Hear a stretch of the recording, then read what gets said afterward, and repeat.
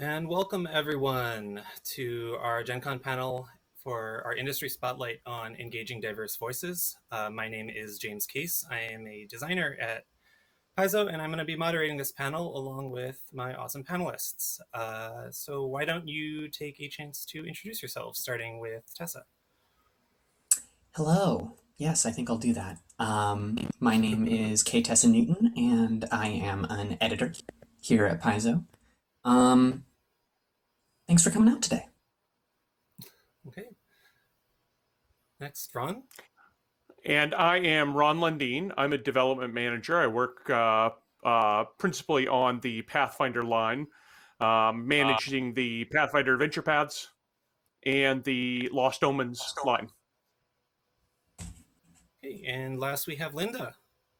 Hi, I'm Linda Zeiss Palmer. I am also a development manager, but my team is the people who work on digital adventures, so Pathfinder and Starfinder Society scenarios, bounties, and one-shots.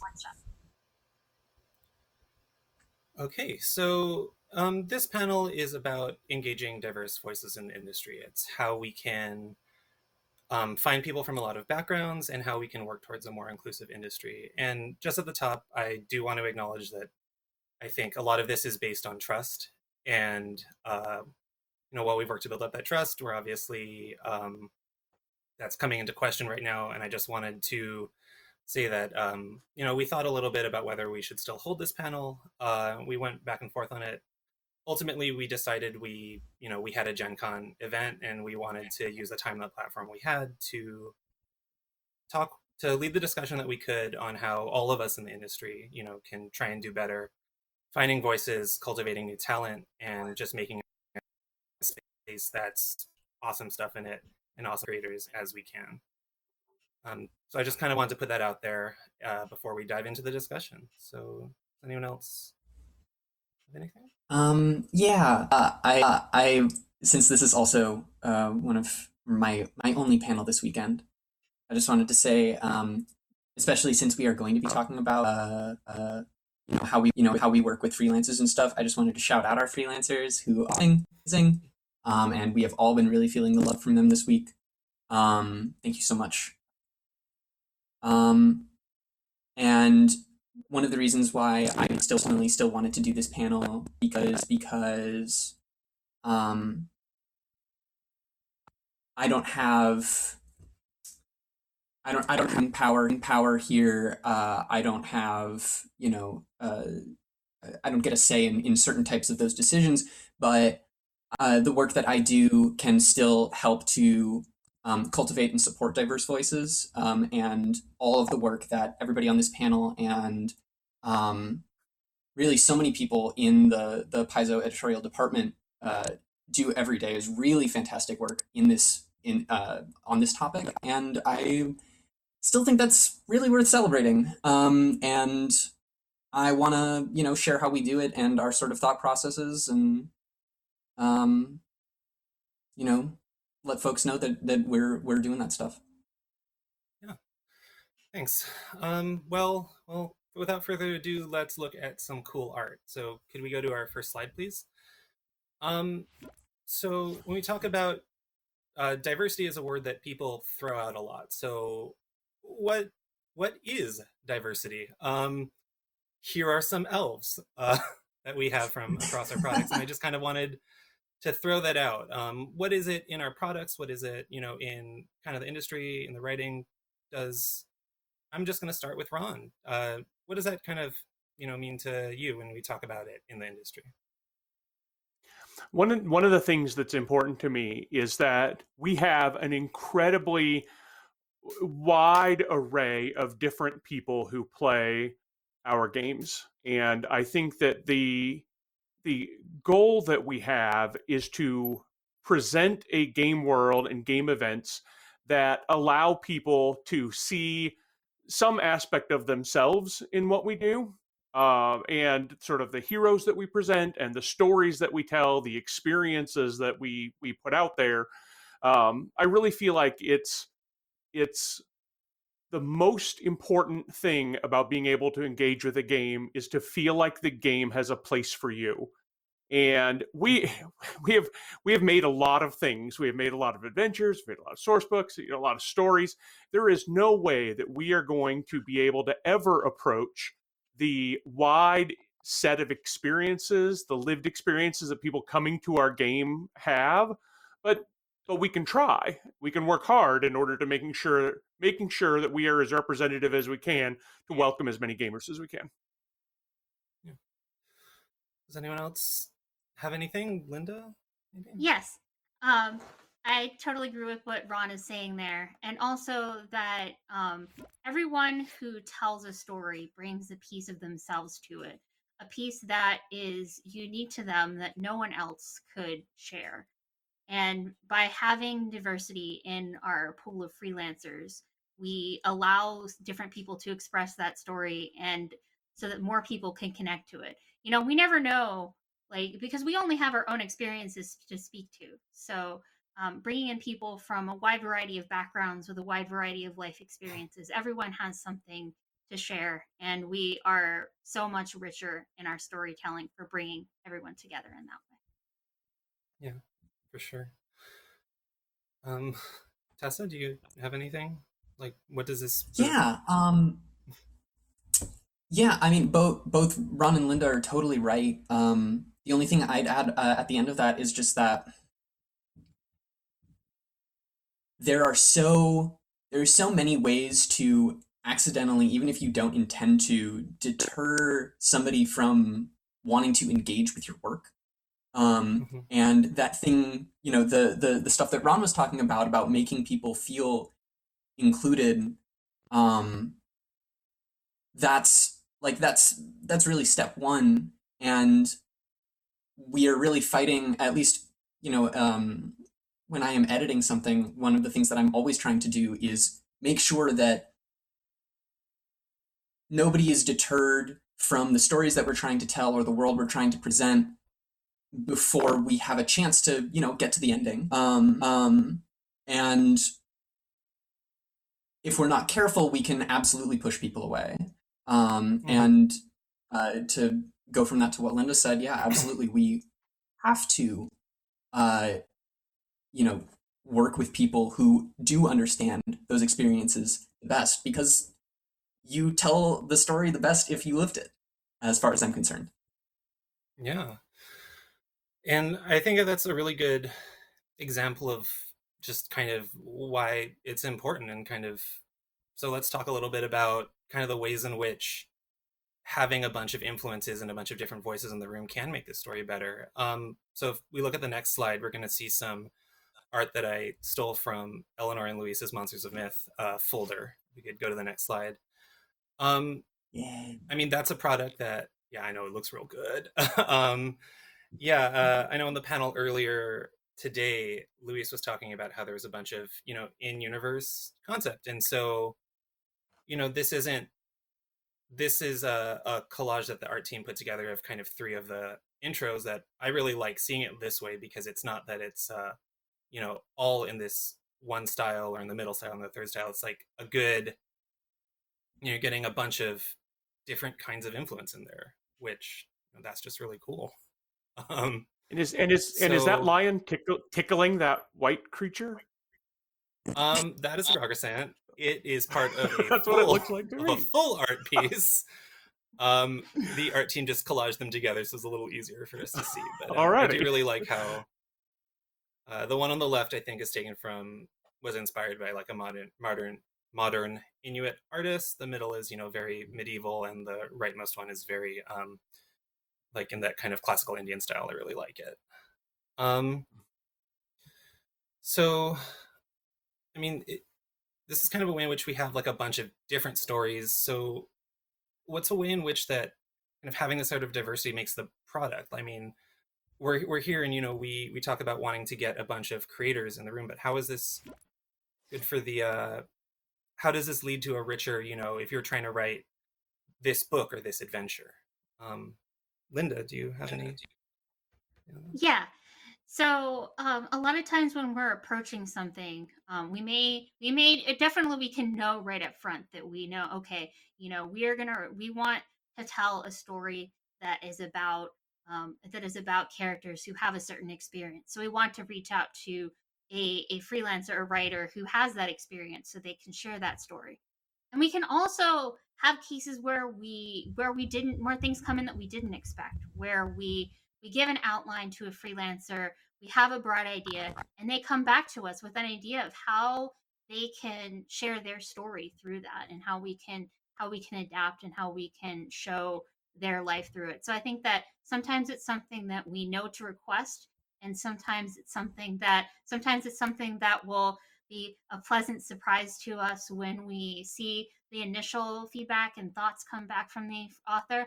And sometimes it's something that we'll see at the end, and we'll just be like, wow, it's so amazing that we got to see that. I never would have thought to tell that kind of story. Yeah, for sure. Ron, I know you're in a lot of the adventures right now, and the adventures are kind of one of the places where that sort of like longer arc narrative can really come out. Is there anything that you've kind of written the outline this way, and you had maybe a vague idea of where you wanted it to go, and the freelancer really just came back with something that you hadn't expected but was, really spot on, or anything like that? Oh, absolutely. And learning how to encourage that has been one of the important learning experiences of my job. I like telling stories. I feel like I'm a good storyteller, but I am often blind to my own biases that have me tell the same kinds of stories. And so it's really important to me to resist the urge to say, all right, we're going to outline this whole series of, maybe 6 stories, maybe 3 stories, and here's how all the parts are going to go, and then go into specific detail about that before turning it over to the authors to write it. A really important step, especially in a situation where I know I don't have the same kind of personal experience that an author might. Even if the author doesn't have it, if I know I don't have it, right, then I want to detail the story we want to tell only to a certain point, and then stop, and then let the author's voice take over from there and come through. That's the best way to ensure that not only are we sort of guarding against my own stories over and over, but we're allowing the freelancers we're working with to actually communicate what their own stories have been and place them into a framework that is less restrictive than I might have done maybe near the beginning of my career. That's been a real journey for me, and I think we've gotten a lot more interesting perspectives and narratives than we certainly otherwise would, and I look forward to sort of continuing that sort of trend to allow the space for that. Yeah, I really want to hold on to that because I think we're going to talk about it in a little bit. But Tessa, do you have anything to add to that, or because I think you come at it from a very different perspective as an editor, as it. Yeah, absolutely. It's a tricky thing. I think going off of what Ron said there. This happens, talking about why diversity makes something so good, and we're not just talking about individual aspects. It's diversity is sort of like the sum of the parts, rather than like one individual person.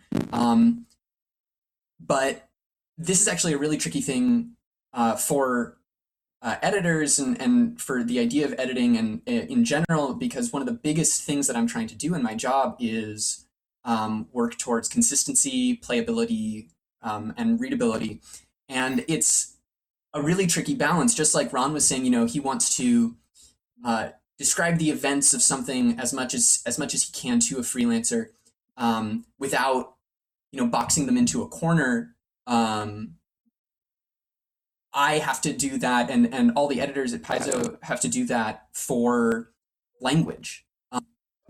If we want to pull up the art slide again, the leftmost one is Aina Murin, Monsters of Myth, which I was the edit lead on, and the freelancer. I spoke with the freelancer directly, and one of the things that he asked was, "Hey, there's this very specific piece of wording in here talking about this creature, telling this story. and using this wording to talk about an ancestor a very specific way, their mother's mother. Can you make sure that that stays in? And those are the kinds of things. Those are the kinds of requests I love to get and I love to honor. And would it technically be outside of our standard Chicago style, in our house style? Perhaps, but I'm looking for clarity. I'm not looking for conformity. And that finding the line between that and making sure we sort of walk it to the best of our abilities is definitely one of the things that I'm always trying to do. Yeah, for sure. It's kind of funny that you say that, because I know that myself and the other developers often say, send us comments, or leave us comments, because we don't know to change something or not to change something if we don't have it. For Monsters of Myth, I was that freelancer to Luis and Eleanor. I did a creature that's based on Hawaiian mythology. I did a lot of research. I was back home visiting my family, coincidentally, because I was very late on my turnover at the time, and I made an element look like a hula, but I left a comment, and I was like, all hulas need to end this way, so please do not change this specific line. And I think it's a good example of how, like you said with the Ainamoran article, like sometimes things that would fly under our radar as not having meaning definitely have meaning to the person who's writing them, and also to the people from that community then like reading that, right? So I think that Absolutely. kind of that this interplay with your contractors is a good kind of segue into the next bit. So can we get to the next slide? And I'd like to just talk about just a couple of the times we have where we've gotten really, really good impact, or what's the word I'm looking for? Input from people coming from communities that maybe the dev personally was not as aware of, or wasn't as familiar with. So on the next slide here, if we could get that, we will see two things. One is the Fulus that have shown up in Fists of the Ruby Phoenix and in Secrets of Magic, and the other is one of our clockwork assistive devices that's coming up in Guns and Gears. And I think these are both really great examples here. Ron, what was it you were saying about the whole, like, you have to detail it kind of to a certain level with the freelancer, or Oh, I as far forget as quite how you phrased it. Yeah. about the direction to the freelancer and stopping at a certain point. Mm-hmm. Yeah. Is that what you're asking? Yeah. The specific issue there is going to the thing that I want to guard against is putting implicit assumptions into something that could otherwise be representative. So something along the lines of this image that you've got here is a great example right in the middle, because if you've got, I want to have a redheaded adventurer fighting a troll, I might over engineer that quite a bit by saying, and I want the stance of the redheaded adventurer to be like this, and I want the positioning to be like that, and here's the scene how it exactly has to play out. But taking a step back is allows for some space for the artist in this case, or in the case of an adventure, sort of a scene, or even a narrative, to sort of grow with something that I, as a developer, didn't expect and wouldn't otherwise have even thought to describe, but makes the entire product richer. Mm-hmm. For sure. And one of the things that kind of your point about making very clear where kind of only specifying it as far as you need to, and then to take it is one thing I really like about the Fulus. We worked, we had a lot of back and forth with Yvonne, who wrote these originally and who's contributed a lot of material to our Tian Sha part of our setting, who gave us a lot of really good background information on how they work in the real world. And one of the things that she said is that they draw on a lot of characters, and how they're drawn. And of course, maybe some people outside don't know this, but in our art, we try not to use real life letters or characters, kind of regardless of what language, just because it's a fantasy world, and also it starts to become very difficult for us to track. So we went back and forth, and we were like, well, what are, we have like maybe more diagrams, that kind of thing. So we still kind of ended up getting these really cool talismans. We had a nice sidebar about like how they work in the real world, just to give a little more context. But then also, as a game item, they're talisman class items. They do things. You slap them on your armor or your sword, and they overall kind of interact into the setting, for sure. Tessa, I know that you said that you don't the kind of role of an editor. The editor is often not hiring the author directly, but they do a lot of work sort of behind the scenes, and oftentimes with sensitivity readers or that sort of thing. How has your experience kind of been in that process? Just because it's not always, we're not always the ones as developers who are quite as deep in how to either ask for feedback or how to interpret and put that feedback back out. Yeah, I cannot hiring sensitivity reader or quite literally everything you write enough. I think it's always a best practice, and I'm really glad that we do it so often at Paizo. And the way that we really do that, along with sort of getting a broader sort of company-wide understanding that it is a requirement, really we have very smart people that we know that we can reach out to on all sorts of different topics, and we are always doing that whenever something comes up that we're just not quite sure about.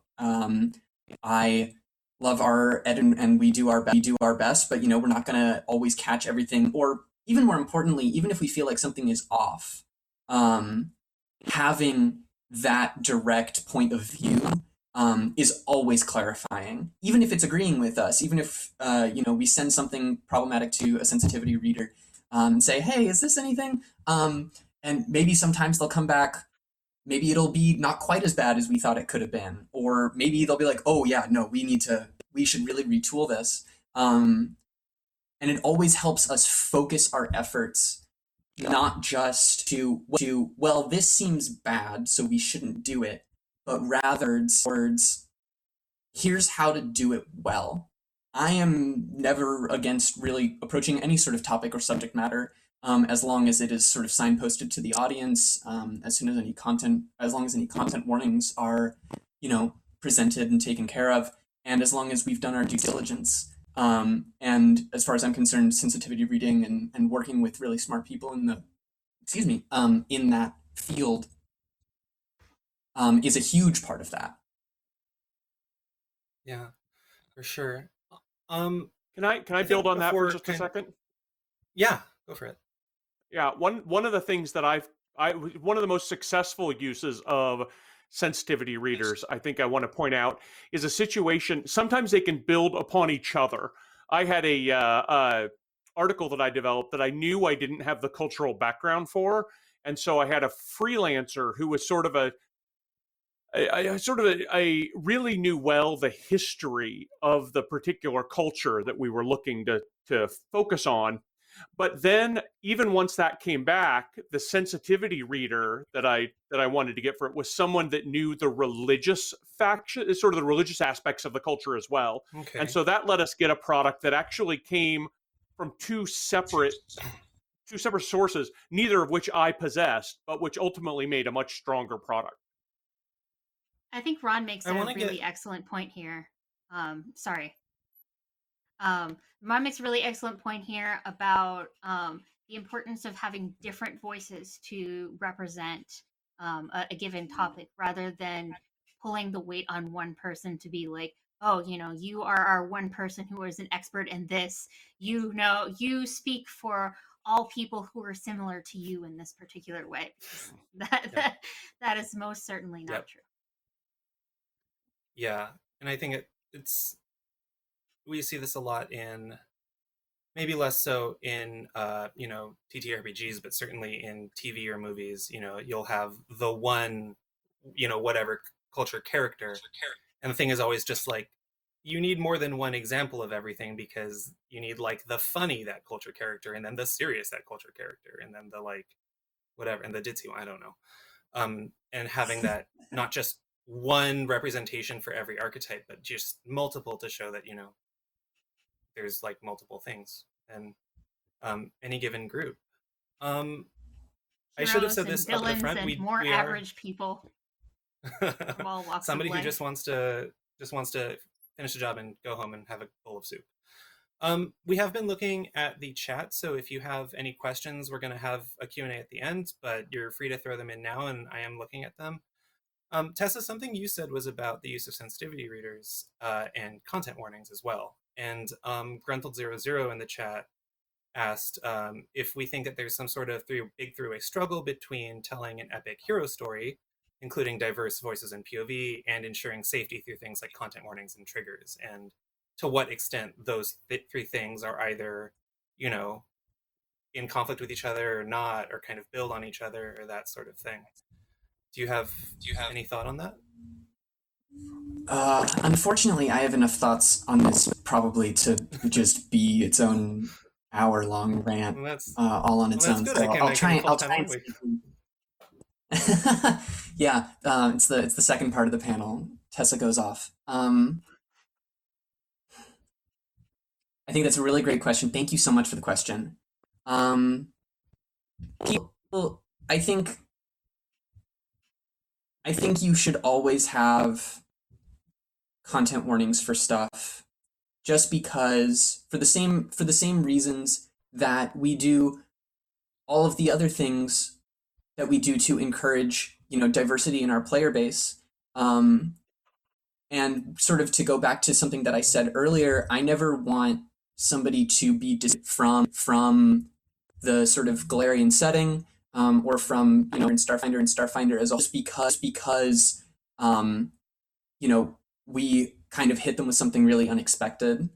The sort of counter argument to content warning stuff in general, I think, is kind of related to like spoilers stuff, which I really don't think all that valid a critique for the most part, because even if you know what a story is about, you don't know what it says about that topic. You don't know how it's approached. You don't know how when it happens or to whom it happens. There's so many different things that still make the experience of seeing it through really exciting and dynamic. And even if you know that it's going to go places that might be harder, and we should out there just in case somebody wants to take a step back, or in general. Actually, one of the things I'd like to put in more is us to be able to provide tools for GMs and tables who aren't interested in those things but are interested in a product. How can we still create avenues for them to experience something without things that might be triggering to them or to any of their players. Yeah, but it's definitely a tough. Yeah, and certainly when you play in like a large group or at open tables or in a public setting, that can that's a lot more heightened. And Linda, you've been involved in organized play for a really long time, both as a player and as an employee. So I mean, I'm a little curious as to how that might be a little different in that setting if you're working with an organized play or any sort of public group. Well, one of the things about organized play is that there is an expectation there's an expectation of a shared experience, but that expectation of a shared experience should never come in between a player and being able to have a comfortable experience at a table. One of the examples that I remember being bandied around in the earlier days of me being at the company was sort of the example of, if your encounter is with spiders and somebody at your table is deeply afraid of spiders, that encounter no longer has to be with spiders. That encounter can be with net shooting wombats. That encounter, you can find other ways to to describe the situation to avoid those situations that are going to be problems for players while still telling a story that everyone can come together and share. Yeah. I think the part of the question that I kind of want to drill in a little bit on is the struggle between not so much the content and the content warning part of it, but the idea of there being tension between telling a epic hero story and including diverse voices. To which I think the answer is there is no tension. You have like Beowulf is an epic hero story that takes place in Europe. Journey to the West is an epic hero story that takes place, in China. They are both epic hero stories. There is no tension there. I think that there's it's kind of a really good example of how, especially in the specific kind of TTRPGs we do, which is, elf, dwarf, wizard TTRPG. That can come with a lot of assumed background that doesn't need to be there. So I think if we go to the next slide, I think I didn't plan it this way, which is good because I didn't know how I was going to segue. I think we'll see a really good example of how we can take a trope, in this case, the trope of the super powerful, spellcaster, and just find a little bit of a different spin on it. Ron, who is this? Oh, this is Walkina. This is the evil undead child mummy god of the city of Mazzali in the Mwangi Expanse, who is not only a very fierce and evil sun god, as this picture represents, but also a fervent and even violent isolationist in ruling his city with a iron fist. All of those things can appear across a lot of different cultural stories, right? You could have the evil undead wizard king shows up all over the place, the wizard kings generally show up all over the place. But it's important, and particularly in the answer to the question that I think that you'd read, James, is that this can be recontextualized to be interesting and fresh in a lot of different ways, like we've done here, I think, with Walkina. Like we encourage everybody to be looking at and how they do that. Yeah. Certainly, for sure, it's like a way that we can recontextualize the existing trope, and that also just that makes it fresher. It makes it, a way that isn't a thing people maybe have seen before, but maybe is close enough that they get an idea of what it might be. Tessa or Linda, do you have anything kind of to that end? Linda? Yeah, that people are coming into this, and I think that it makes it a lot more interesting when you don't know exactly where something is going to go, because you're not going to expect that it's going to be, oh, these stories are always going to be drawing from one culture, and therefore I can expect this is going to run down a specific path. Mm-hmm. Did you have something, Tessa? Or? Yeah. Sorry, I was waiting for my cue. I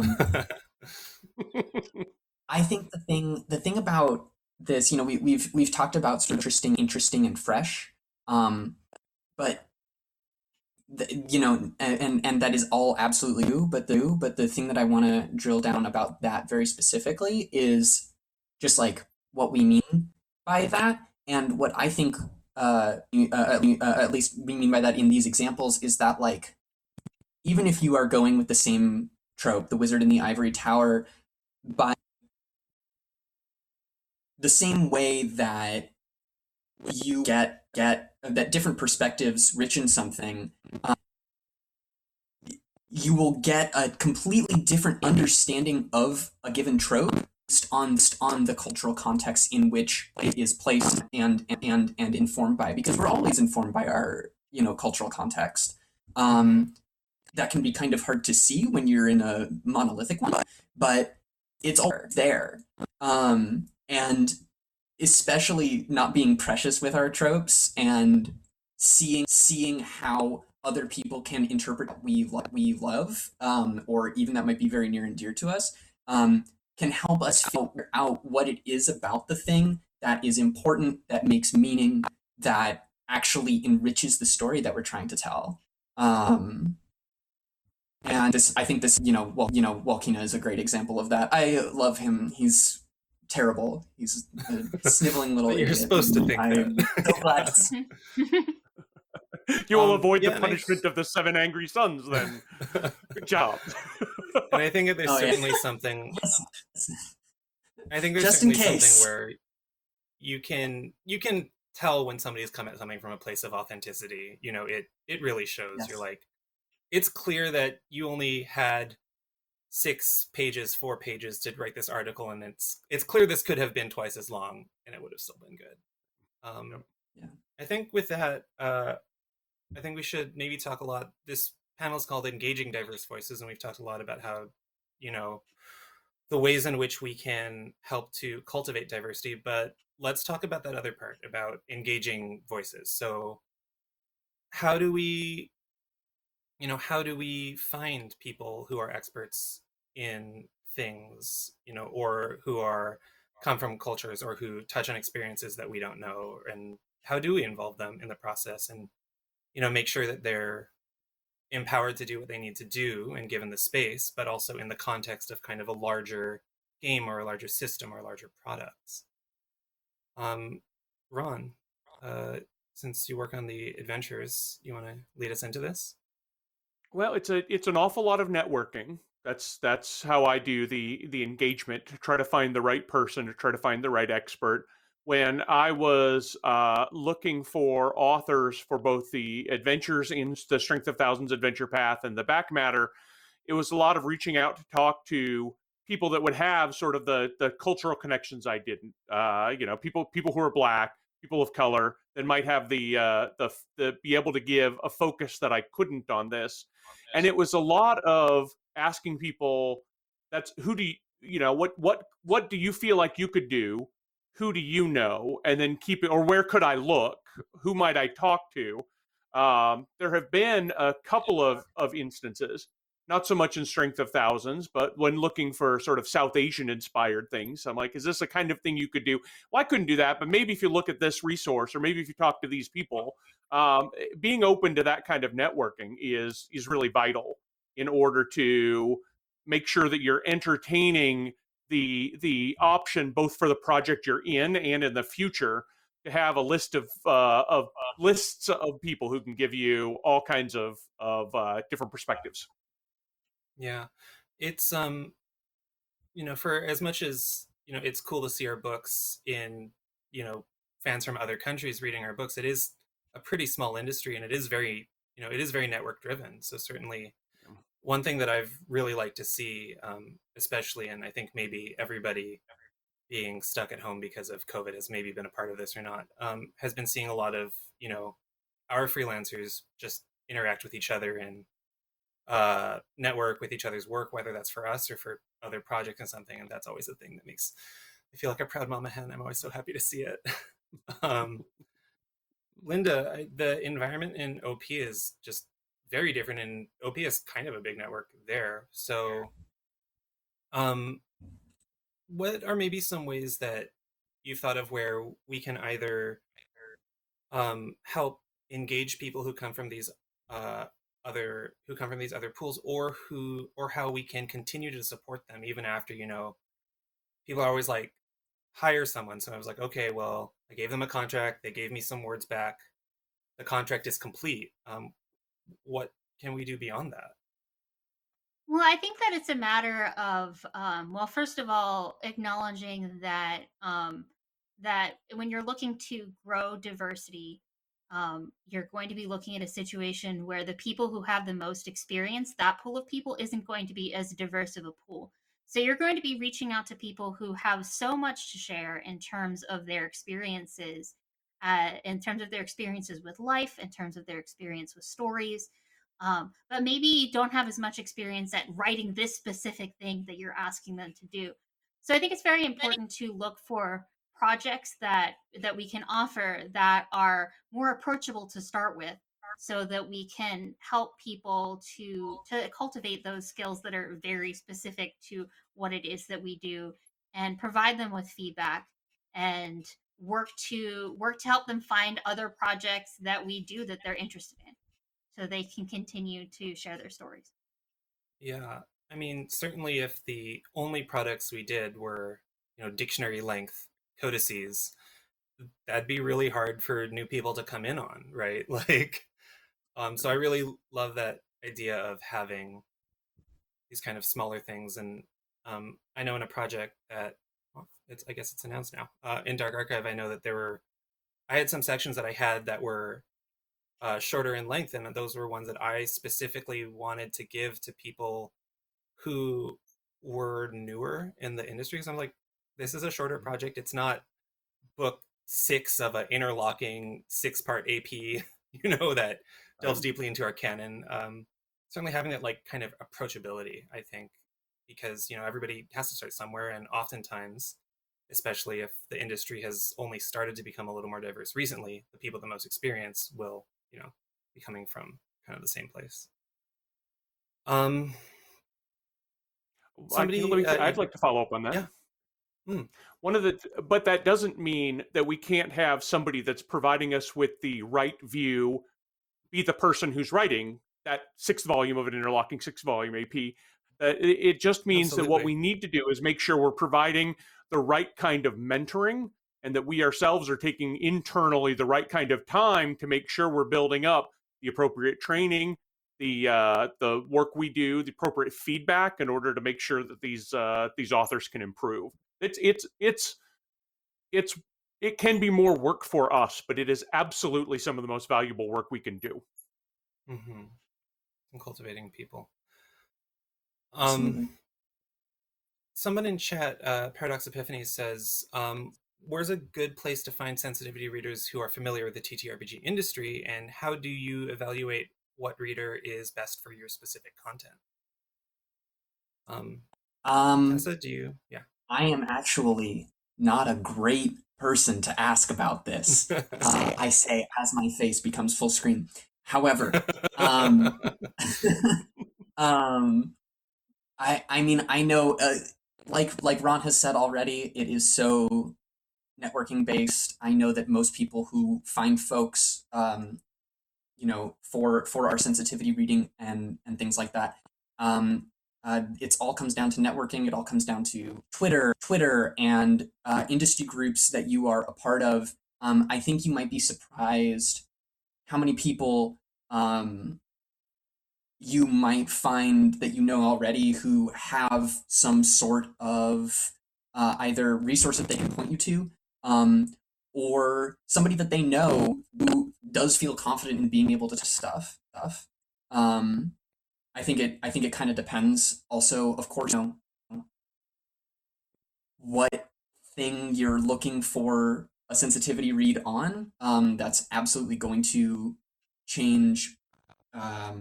If you're looking for somebody to speak about disability, that's going to be totally different than somebody who looking to provide or to present an authentic diaspora experience, right?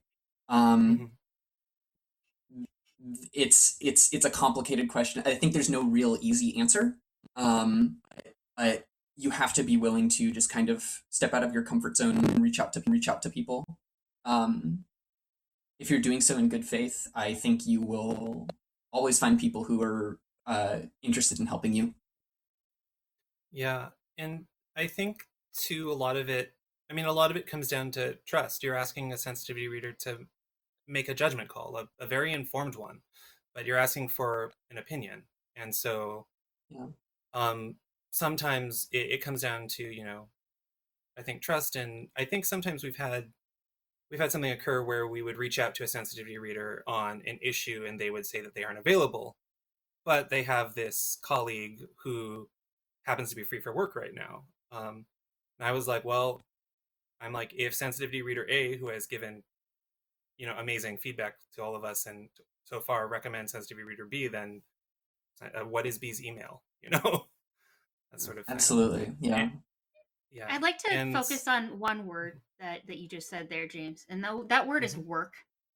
Sensitivity reading is work, and Yup. particularly because a lot of times that sensitivity Yeah. readers come from marginalized communities who are not often fairly compensated for what they do. If you are hiring a sensitivity reader, you are hiring a sensitivity reader, and be sure to compensate them fairly for their time. yeah. I've seen some things with 100%. occasional Linda. Kickstarters where, a sensitivity read is a stretch goal and it should be it's a part of the project budget. So, Yeah.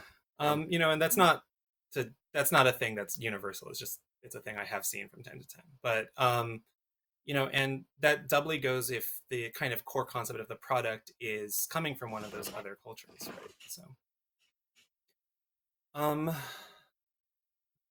me see if we have any questions in this chat. But I think I closed my box. I think so we've talked about kind of reaching out and networking and making sure and kind of cultivating relationships. Is there kind of anything else you think helps in terms of either where to find people or how to continue investing in them after kind of relationship after you finish your job or your promotion or anything like that? I have something. Mm.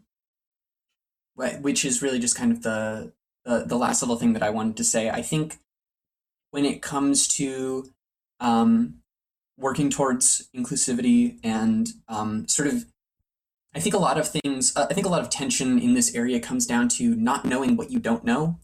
Mm-hmm. I think on, the, people being approached to work on these things, like Ron said, they might not be as familiar with our very specific and complicated systems. Yeah.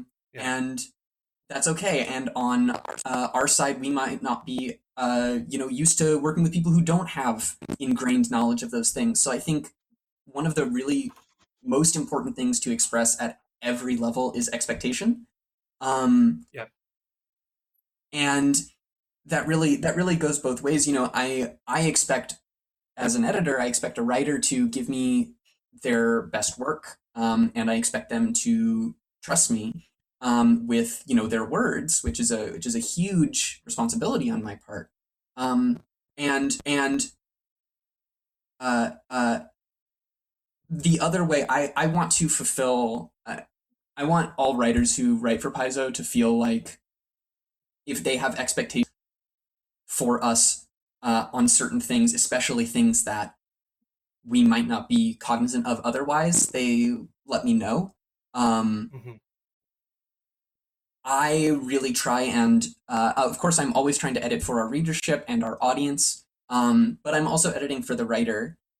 If they're not happy with how their work comes out, then as far as I'm concerned, I've kind of failed at my job. And I never want that. So even if we want things to be clear and readable, I don't want it all to read the same. I don't want it all to sound like me. Yeah. And establishing sort of the expectation for what you want to happen to your words, or if you're, if sometimes things have to be requested for copies like that, the things that are like, okay, this has to stay. The more direction that you can give me on that on those topics, on those details, will help me, in my opinion, preserve the value of you being the person who we're hiring and who we're working with. Yeah. But I can't know that, if I can't know what I don't know, the same goes both ways. Yeah. I think the thing that you said there that I really liked was the kind of the expectations and being really clear about your communication, because a lot of it does come down to like, is this a good faith effort to try and, get your stuff together?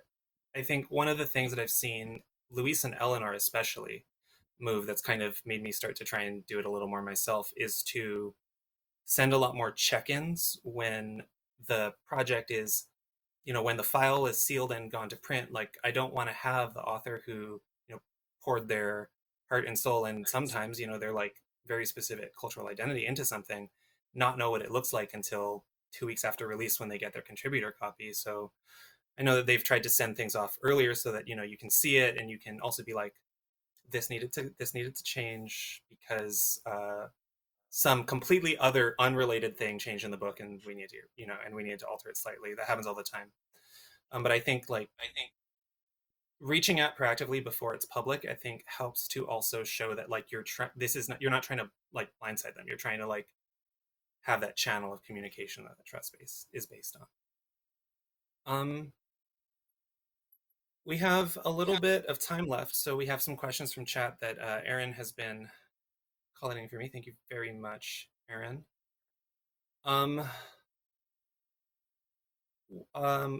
Before we get to them, I did have a thing that somebody had set up here, and I'm having trouble finding the question, so I'm gonna have to apologize there.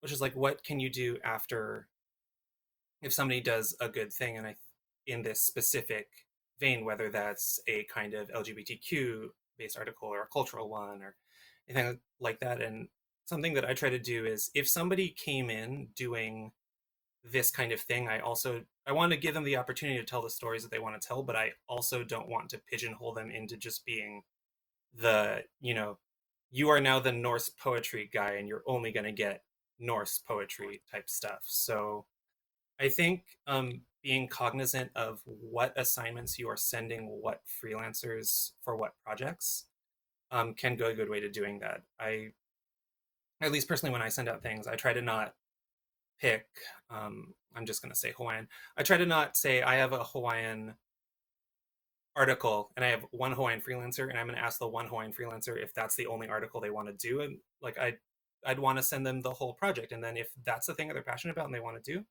sure, they can take it. But if they decide that, you know, they want to write some zombies and that's what moves them, I'm like, well, that's what they're interested in. I don't want to limit them to only doing the one specific thing that that they did on the last time. So I think that can help a lot.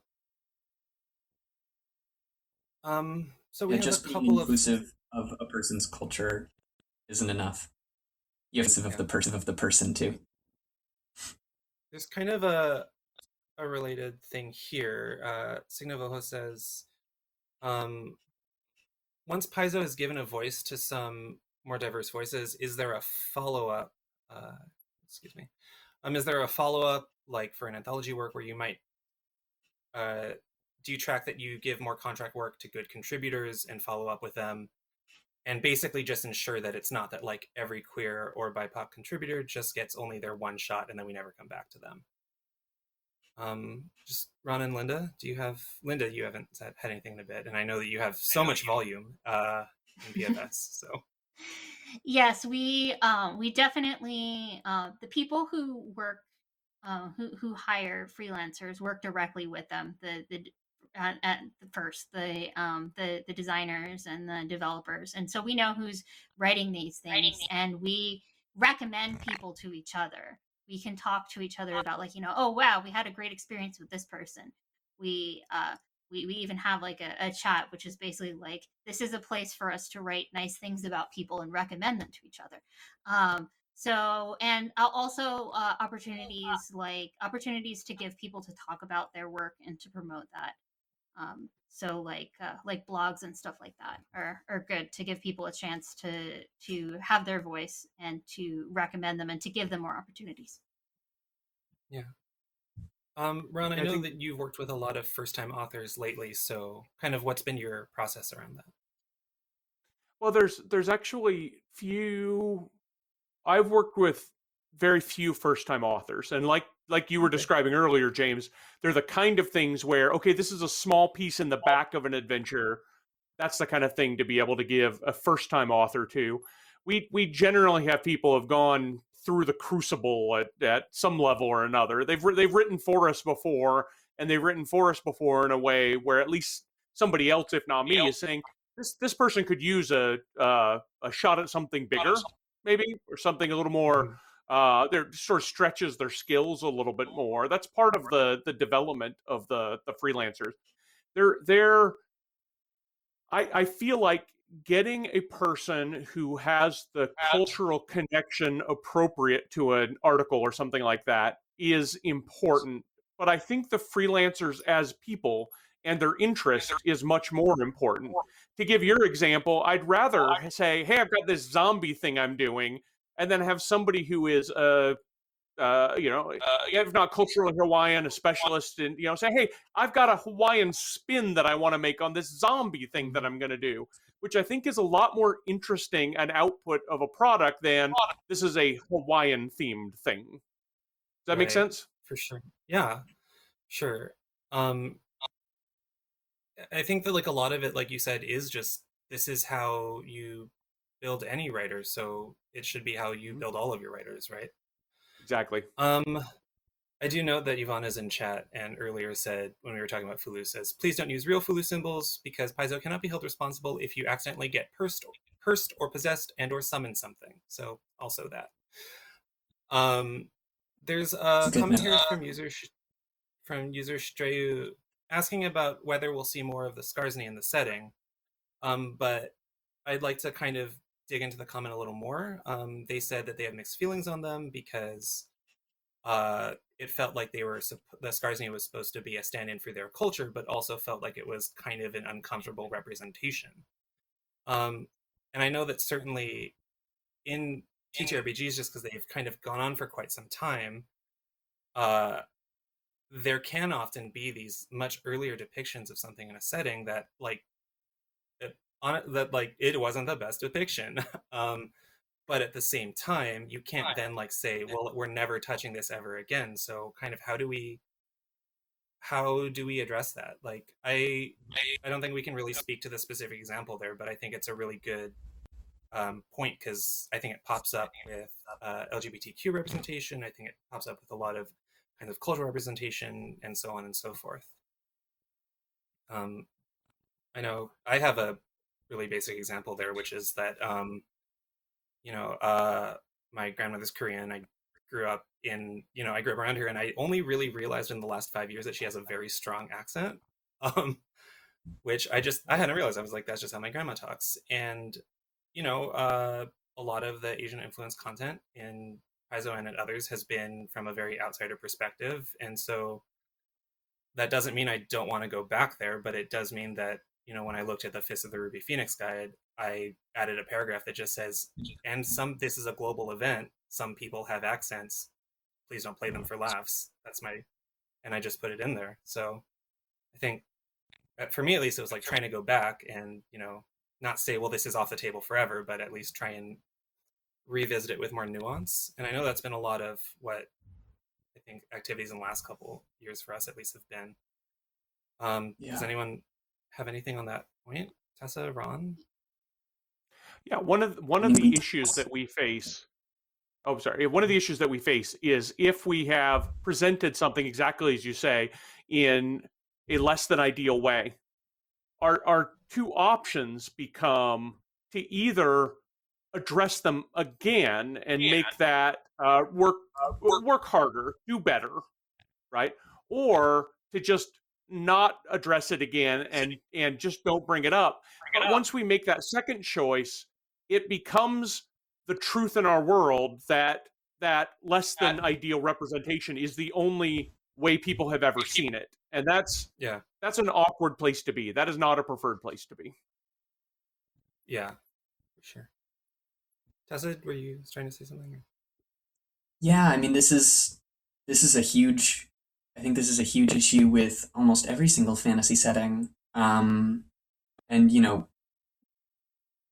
absolutely one of the editing team's big priority. This is well beyond the editing team as well, is to kind of figure out the places where we need tweaks like this.